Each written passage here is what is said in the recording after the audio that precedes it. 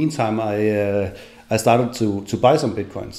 The first place I bought them was from TradeHill. I think it was one of the first exchanges or exchange was a trading place where you could buy crypto. And how did you buy? Like, what did you buy with? Basically, kroner. Yeah, it was kroner. Transferred to I think it was a French bank. They transferred in euro to another bank, and then at some point the money arrived, and I got a mail. Right. Your funds are here. You can now buy bitcoins. And at that time it was only Bitcoin. Right. And when is this? I think it was beginning 2011. Okay. And then after a while, Mt. Gox came, the second exchange. Actually, it became the world biggest exchange in a few weeks. And everything started with this guy, Mark. Not me. No, not you. Another Mark. Another Mark. Yeah, and he was actually he had this website where he was selling magic cards. Yeah. And that's why it's called Mt. Gox, because of Magic the Guardian or something. So everything went so fast that he didn't actually bought a new domain or anything like this. He just made some change on his Magic card trading platform and became the biggest, largest crypto trading platform in the world. It's kind of interesting actually to see how Bitcoin and crypto in general is very tied to the gaming industry. Mining was predominantly done on GPUs, gaming computers. Yeah. Mt. Gox came from Magic Card, kind of online Magic Card. Even Bitcoin as an asset was first popularized in Second Life. I remember the I can't remember, not VR, but a game that tried to be, a virtual reality kind of thing for people. So it's kind of interesting to see how gaming and crypto has been sort of growing together, I guess. Yeah, but I think it was really, really nerdy. Because when I was in the different groups, one of the forum was like sitting on DOS. It was just crazy, and I didn't understand anything about it. Right. But I saw the idea, and I saw that many people, not a big amount of people, but there was a lot of people that actually could see the same thing I thought, and also think that we were a little bit anarchistic. We had something that we didn't sort was right of the way everything was going in the financial market, the government and stuff like this.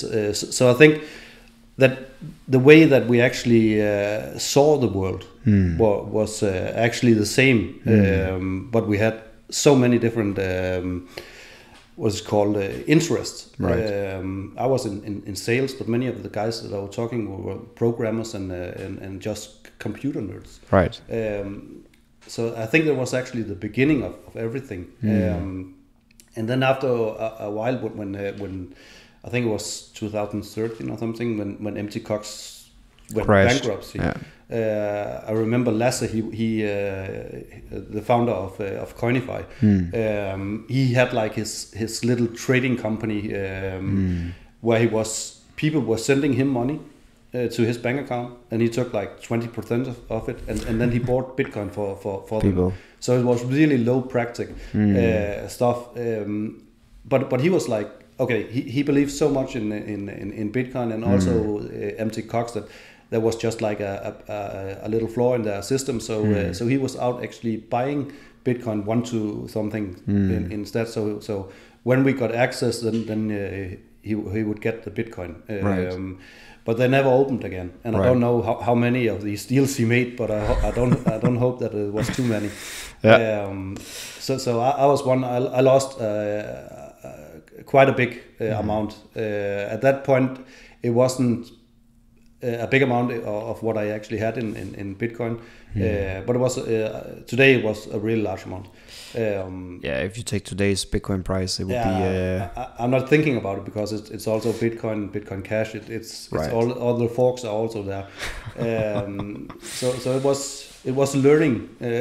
Where do you think all the money went? Where did Bitcoin did the founder just take it? Did Mark take it? I don't know. I really don't know. I know that they found about 200,000 Bitcoins, and about 900,000 Bitcoin was gone.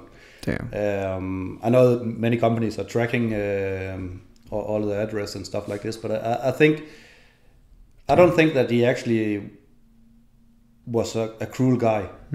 I just think that he had a really shitty platform for being the world's biggest trading platform in new cryptocurrency. And it exploded pretty fast, to his defense, right? I mean, he probably didn't expect that much traction and that much success so fast. No, because also there were no support, there was nothing, because it was just like a guy had a website and was selling some cryptocurrency. But was it hacked? Like, maybe he doesn't, like, typically you see founders, you know, going underground and disappearing, but probably they just got hacked and, you know, somebody took it somewhere. Yeah, they told us that that there was some hack that actually just slowly took a lot of bitcoins. But I think the biggest problem was that the way they actually traded them was not that they actually took one bitcoin and sent to another, right? Because it was going so fast. So I think that many of the trades actually were just air trades, right. so that actually the bitcoin wasn't there. So when you looked into your account, maybe it was sitting there on 500 bitcoin, but I don't actually think that the bitcoin were there. And then all about the cold storage and the hot wallet and stuff like this. I think it was just very, very early, and people are doing mistakes. And and I remember later when the lawsuit here, I think it was last year or year before, because Bitcoin went that high in prices.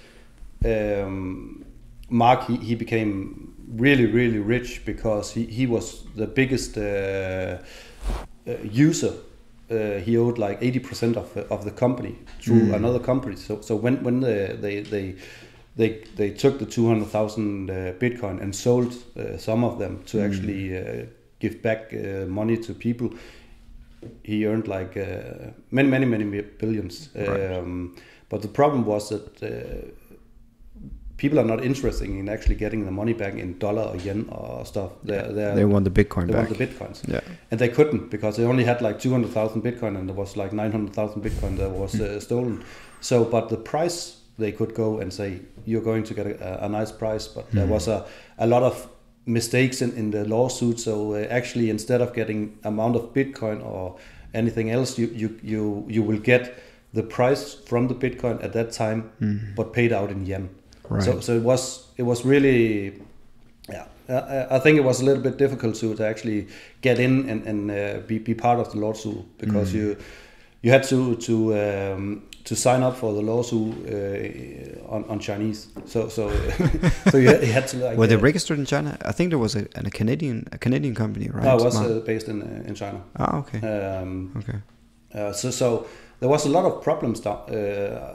But there were many problems. It was like also at that time I actually thought that if I had Bitcoin on my computer, that the Bitcoin was on there. My computer.